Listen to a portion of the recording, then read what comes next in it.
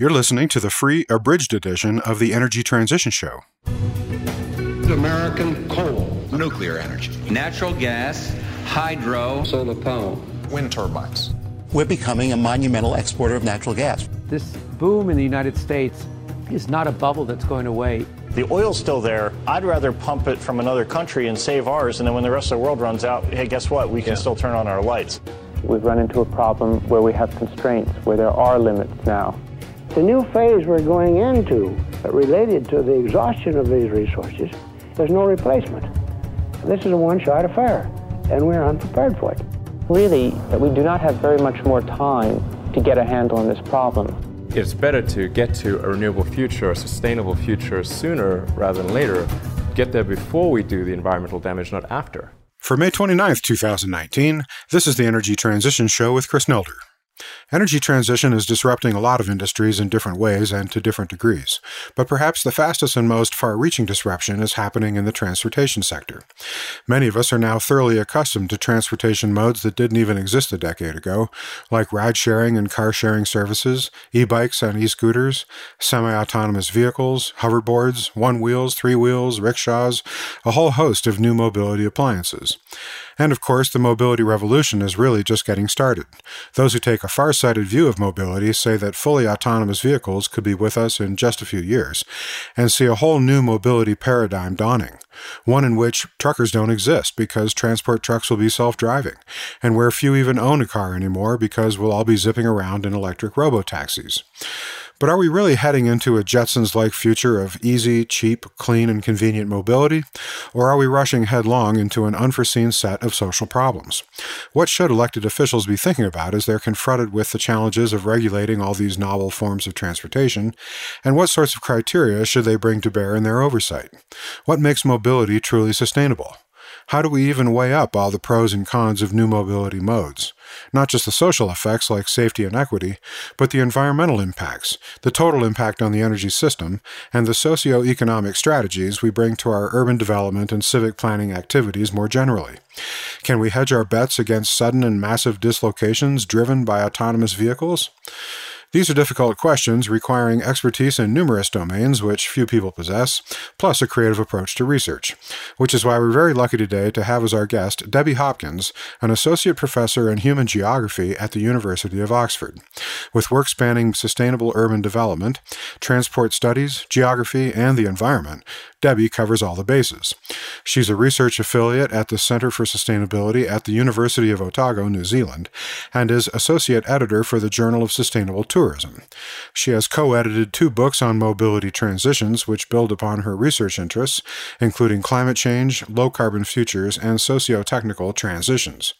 And at Oxford, she leads research into expectations of automation in freight, everyday experiences of UK truckers, and novel methodologies for researching mobile work. I'm pleased to have her on the show, and I know you will find her views as thought-provoking as I did.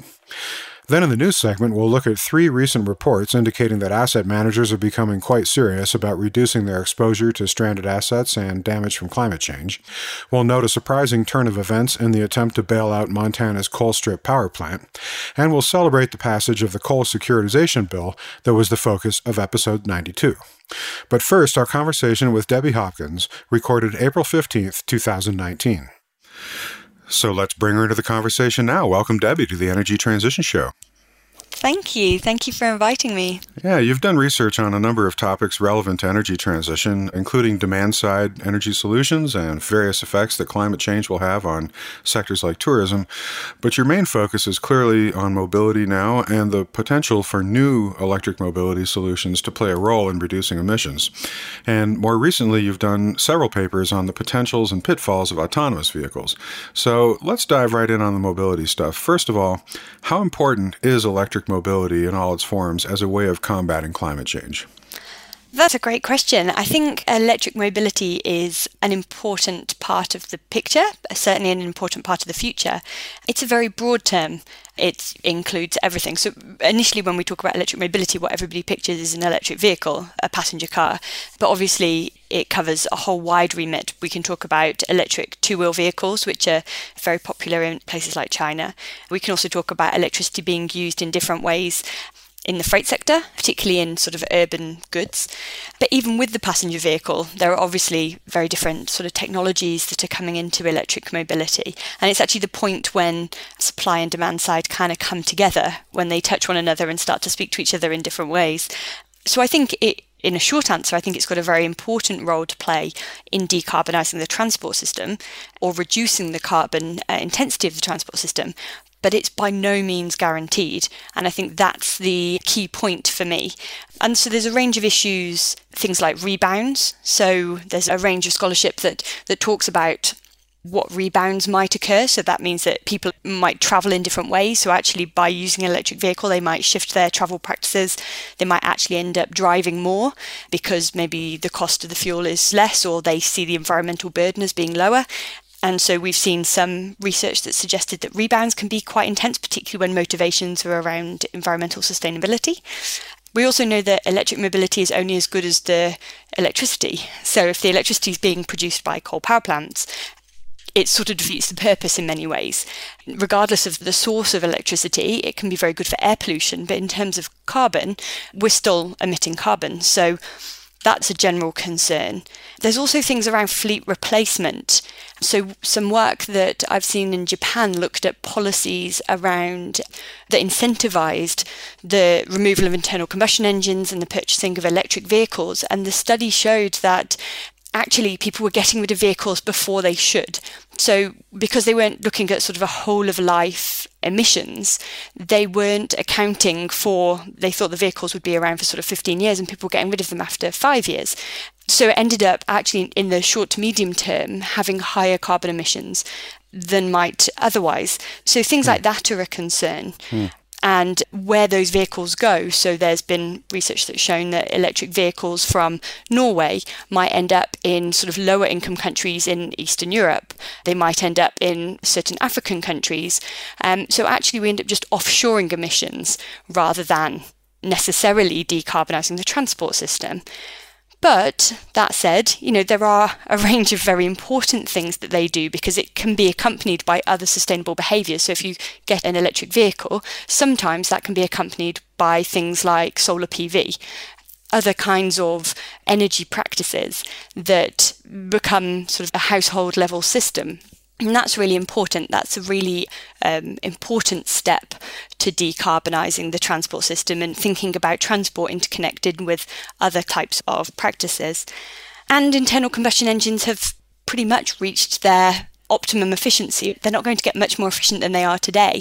So whilst we do see some data that shows that some electric vehicles, in terms of a whole of life carbon, is about the same as some internal combustion engines, we know electric vehicles are becoming more efficient, whereas internal combustion engines have kind of settled. They're probably not going to get much more efficient.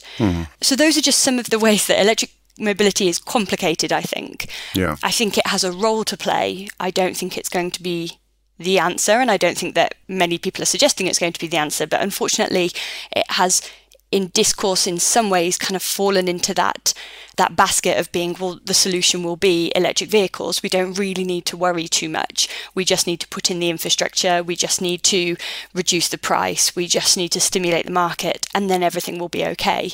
And I don't think I subscribe to that kind of idea. Right. Okay. So that is a good segue to my next question, because after surveying a dozen or so of your papers, I really get the impression that you're concerned that new electric mobility solutions will not live up to their potential without strong policy and governance, or worse, that they'll maybe even produce some undesirable outcomes. So why are you concerned about this? What's the evidence that new mobility isn't just another set of technologies that the market will eventually steer in the right directions for socially beneficial results? Yeah, I mean, the question it makes me laugh in some ways. It's quite amusing, and I don't know if it's intentionally amusing, because the market, very rarely will it be steering technologies in the right direction for socially beneficial results. Because I imagine many people would argue that's not really the market's place.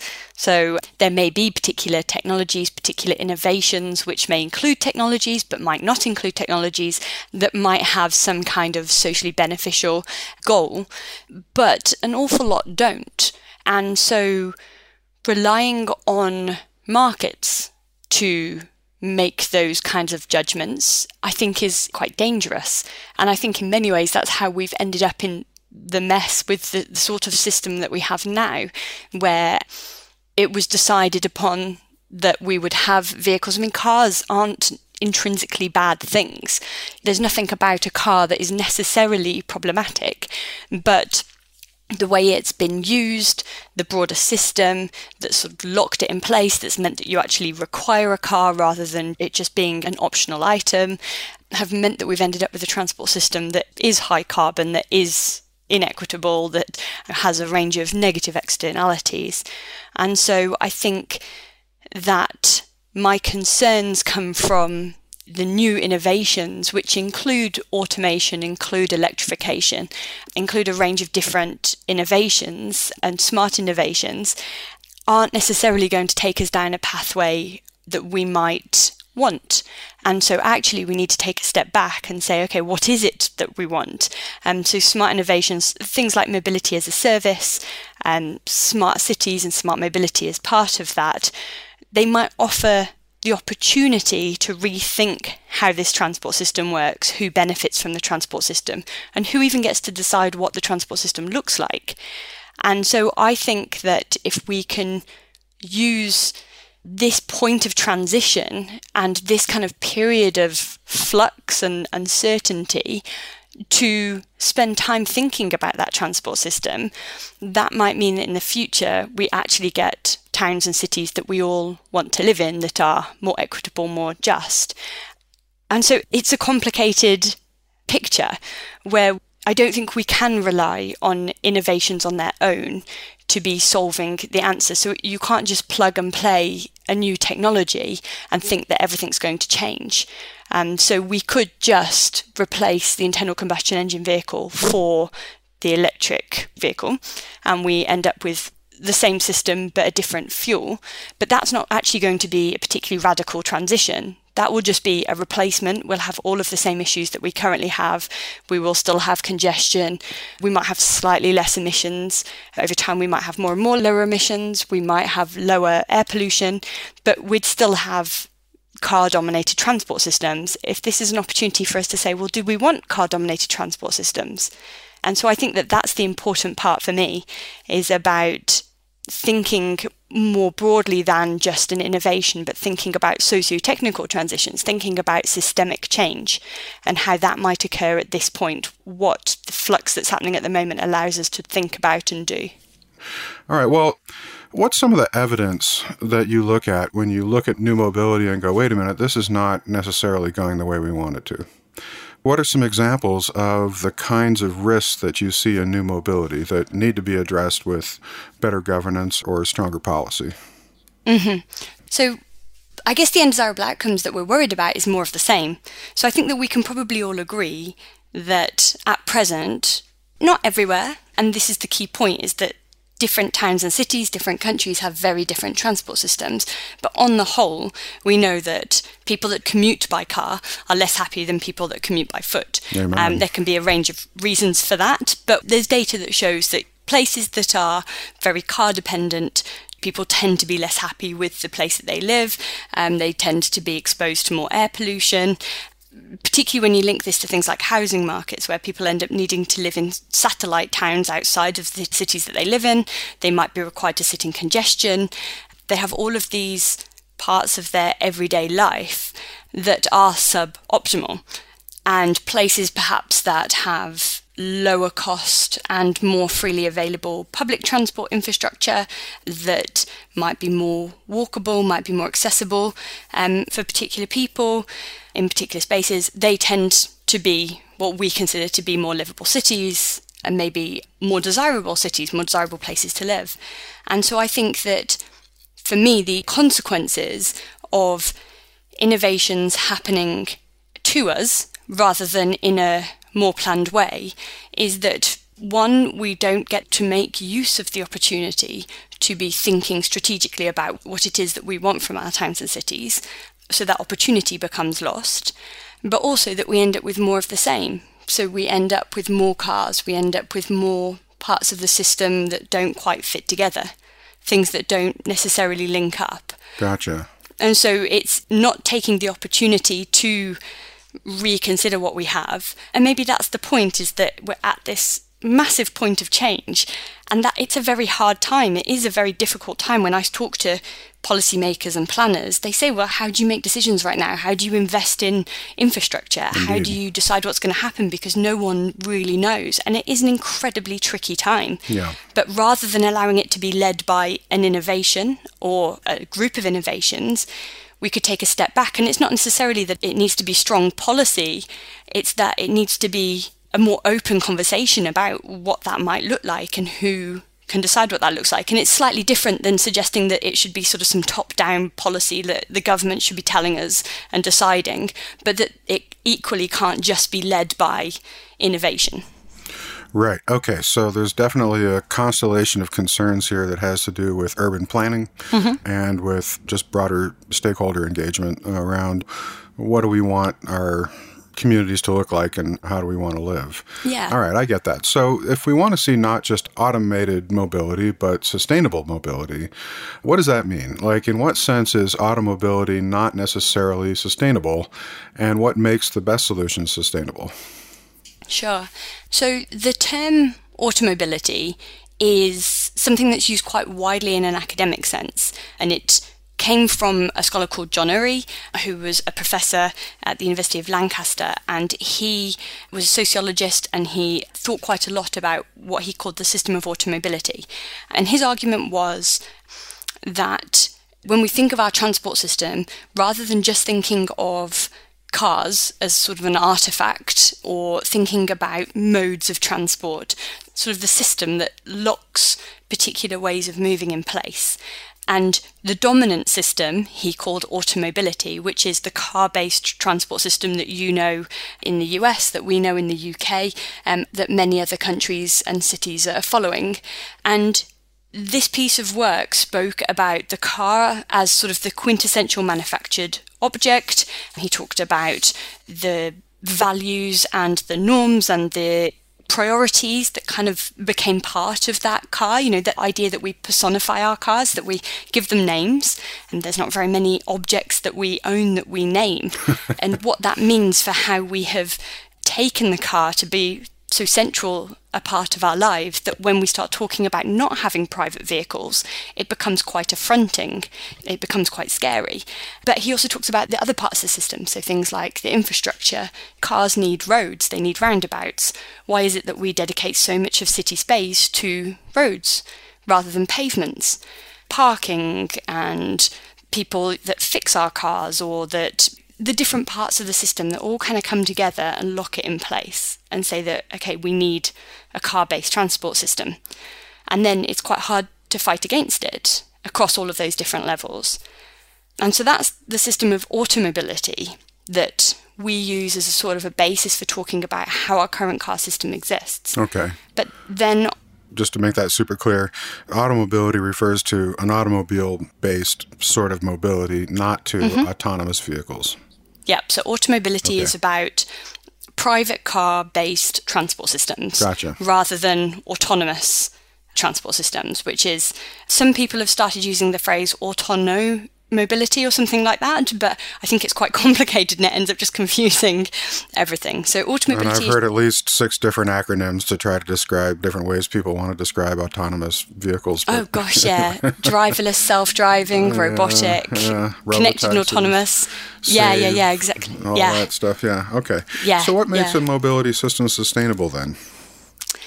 So there's another concept called the sustainable mobility paradigm, which David Bannister, he's an emeritus professor at Oxford, and he wrote this paper on the sustainable mobility paradigm, and he talked about the importance of thinking about reducing the need to travel. And he's not sort of the only person that's done this. There's lots of other people that have talked about these different aspects as well. So reducing the need to travel, how we think about land use policies, how we design our cities so that people do or do not need to travel particular distances, efficiencies, making our vehicles more efficient, and that would include things like electric powered, but also the efficiency gains around internal combustion engines, and governance and policies that really enable shifts to different transport modes. So that might be allowing for bike lanes, those types of things. And so in his paper, in his work around the sustainable mobility paradigm, I think that he's done a very nice job of pointing to the importance of things like urban design, the material parts of sustainable mobility, but also the immaterial parts. So how we think about and talk about sustainable mobility, because they're all going to be very different in different places. And I think that comes back, this is sort of my linking back to your question, is that what makes the best solution sustainable? There are things that we can talk about that are good solutions, but they're not necessarily the best solutions everywhere. So things that work very well in some places will not work so well in other places. And so when we see people trying to replicate Copenhagen, say, for their cycling system, and they try and sort of reproduce that elsewhere without taking in the context of that place, then quite often we'll see failure. We'll see things that don't work. And we can end up investing an awful lot in just moving ideas from city to city and not really thinking about what is needed, how things need to come together in particular ways. So if you're going to have a congestion charge, prior to introducing a congestion charge, there needs to be alternatives. So you need to be investing in the public transport system. You need to be providing other opportunities. And so there are definitely things that we need to be thinking about around how our cities are designed, about our housing market. And I know in many US cities there's the same issues that we have here in Oxford, where normal people can't afford to buy houses in the city. So all that means is that people live outside of the city and then drive, because there's no other way of accessing the city. So you end up forcing people to drive by car that might want to travel in another way, but also then thinking about those values. So the fact that we name our cars, what does that mean, and how do we work through that as a social issue? How do we think about the car being a status symbol? And that's something that we're seeing being replicated in many cities around the world now. So there's a range of things that are very useful that we do need to be thinking about, like the types of fuels, about the efficiencies, about different options. Like I said, the electric two wheels in China, acknowledging those place-specific approaches, how people travel, why they travel that way. So in New Zealand, where I've done a lot of my work, electric vehicles are a very obvious option because they have something like 82% renewable electricity. So electric vehicles have a really good opportunity there. However, they also have a domestic car market that relies on second-hand vehicles, and people purchase vehicles and use them until they die, until the vehicle just ceases to work. Right. So they don't tend to get rid of vehicles and purchase another one. They certainly don't buy brand new vehicles very often. So there's a real issue about needing to perhaps retrofit existing vehicles with electric propulsion or powertrains. So there's a real issue about how you understand how people purchase, what they do, how they travel, and how that links to the most sustainable options for that context. Yeah, again, you scratch the surface of mobility and instantly find yourself in a world of urban planning and cultural values. It's so interesting. Yeah, and it ends up becoming, because you want to say, okay, so what are the best, the most sustainable solutions? And in many ways, I want to be able to say, well, it's this, that, and the other, give 3 options and run with it, because that's an easier story. It's an easier solution. Right. And often when I'm teaching about transport, I stand and I say, I'm very embarrassed being somebody that studies climate change and transport, because transport is failing. We're failing really badly. We're not holding up our weight when it comes to responding to climate change. And, all of our emissions for transport are increasing when other sectors are at least stable, if not decreasing. And one of the issues is that it's tied to everything else. Right. And so it's really hard to say, okay, we can just replace this with this, because what we're talking about is a much broader system-wide change that isn't just transport, but it's everything else as well.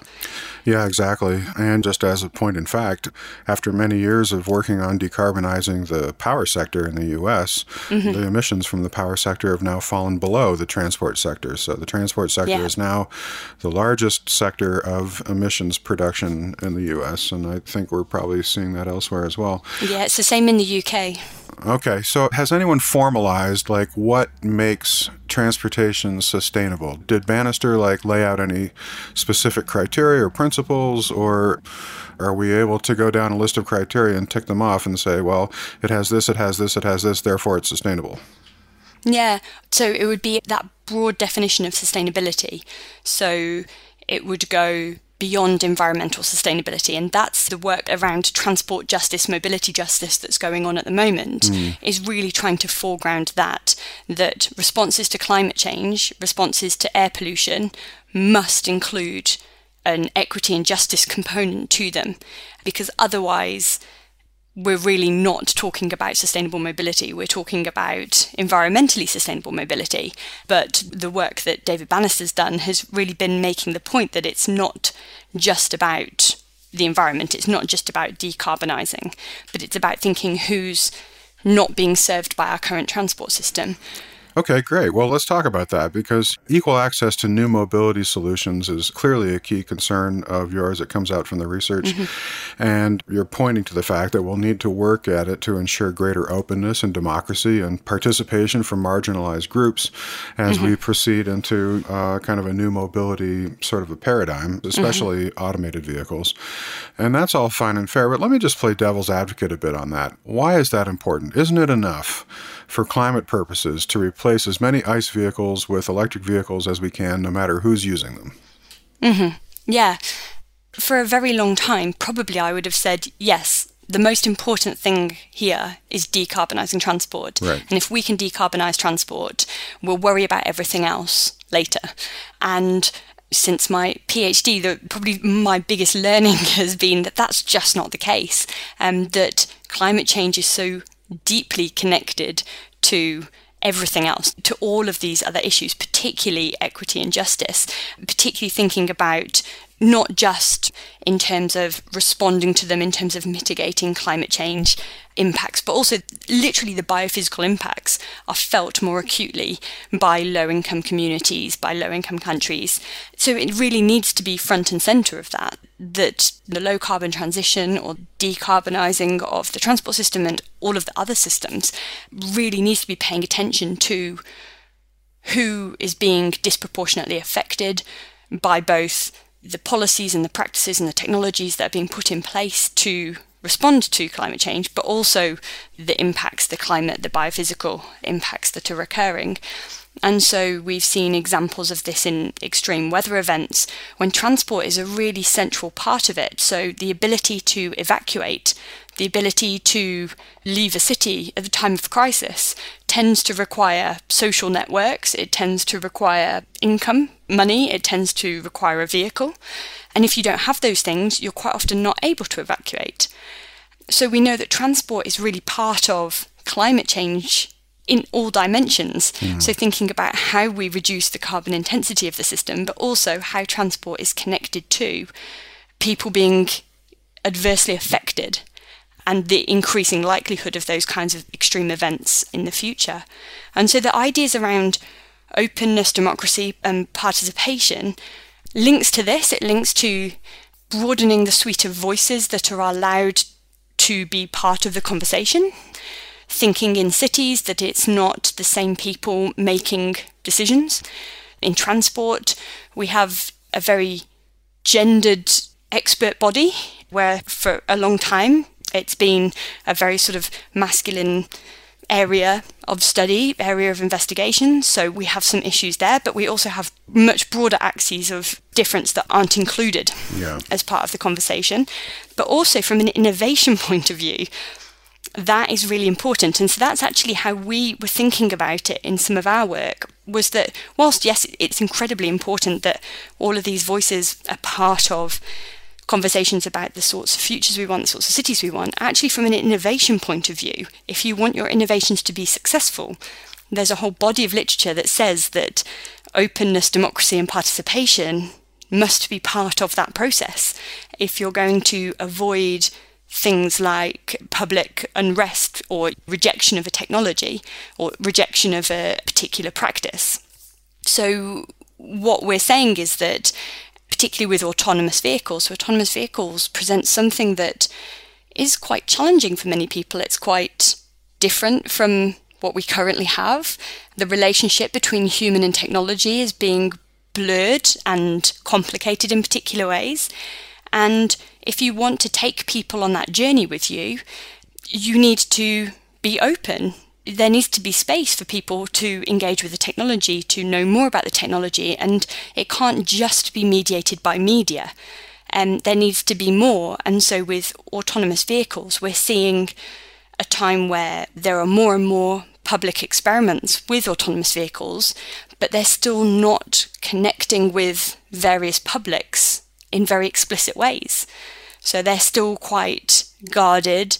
They're still limited to particular parts of cities. Only invited people tend to get to go and see them. And so the problem with that could be that once the technology is launched and made available, that people say, actually, we don't want this. And so any benefits that might have been achieved by way of this innovation are lost anyway. We hope you've enjoyed this free sample of the Energy Transition Show. Our full episodes cover much more and are generally at least an hour long. In addition to 2 full new episodes each month, subscribers can also view interactive transcripts of our interviews and explore our extensive show notes with links to all of the research resources and news items for each episode. Our subscription podcast works in all podcast apps and players, including iTunes, and is downloadable. The first 33 episodes of the Energy Transition Show are free and always will be, so if you want to see what our full shows contain, feel free to check those out. Then we hope you'll become a member and support our show.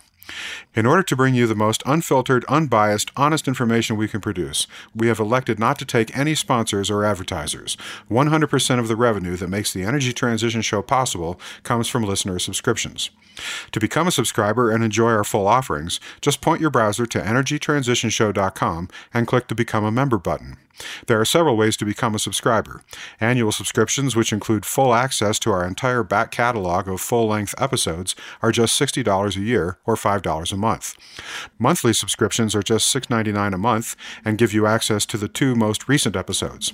Single episodes can be purchased for $7 each. We also offer half-priced annual subscriptions for universities. Students can purchase individual subscriptions, or professors can purchase bulk subscriptions for their classes. Numerous educators now use the Energy Transition Show as coursework, and their testimonials are available on request. And finally, we offer site licenses with group discounts on annual subscriptions for all members of institutions, such as corporations, nonprofits, and universities. So join us today and support our ad-free, hormone-free, organic, handcrafted, artisanal podcast featuring high-quality, cutting-edge interviews and news about the most important story of our time, energy transition. And now a quick look at some recent news items. Several recent reports last month pointed to massive stranded asset risks for those invested in fossil fuel assets, as well as the financial damage that climate change could do to various sectors and companies, so I thought I'd make a little collection of them in the news of this episode. Item 1. The executive director of International Bank Supervision at the Bank of England warned that the risks of climate change are very real while speaking at the Official Monetary and Financial Institutions Forum in London in mid-April, even as thousands of climate protesters demanded action on climate as part of a protest organized by the climate group Extinction Rebellion. The carbon released today is creating the physical and transition risks of tomorrow, she said. Climate change, therefore, represents the tragedy of the horizon.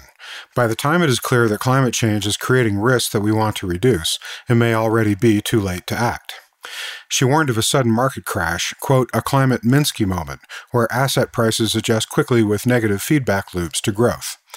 Both physical risks from damage and transition risks from policy, technology, and markets could lead to between $4 trillion and $20 trillion in asset value losses, she said. And the Bank of England has set out how the banks and insurance companies it regulates should incorporate climate change in their governance, risk management, forward planning, and disclosure policies. Item 2. The largest money manager in the UK, Legal & General Investment Management, which manages £1 trillion worth of UK pension fund investments, said that businesses must address climate change now or face shareholder backlash, noting that it had voted against nearly 4,000. Well, that's it for this episode of the Energy Transition Show. Thanks for listening. You can find our show archive and give us feedback and suggestions at energytransitionshow.com and follow us on Twitter @TransitionShow. Our theme music was by Mike Sugar and Mark Burnfield, who you can find online at MikeSugarMusic.com. The Energy Transition Show is a production of the XE Network.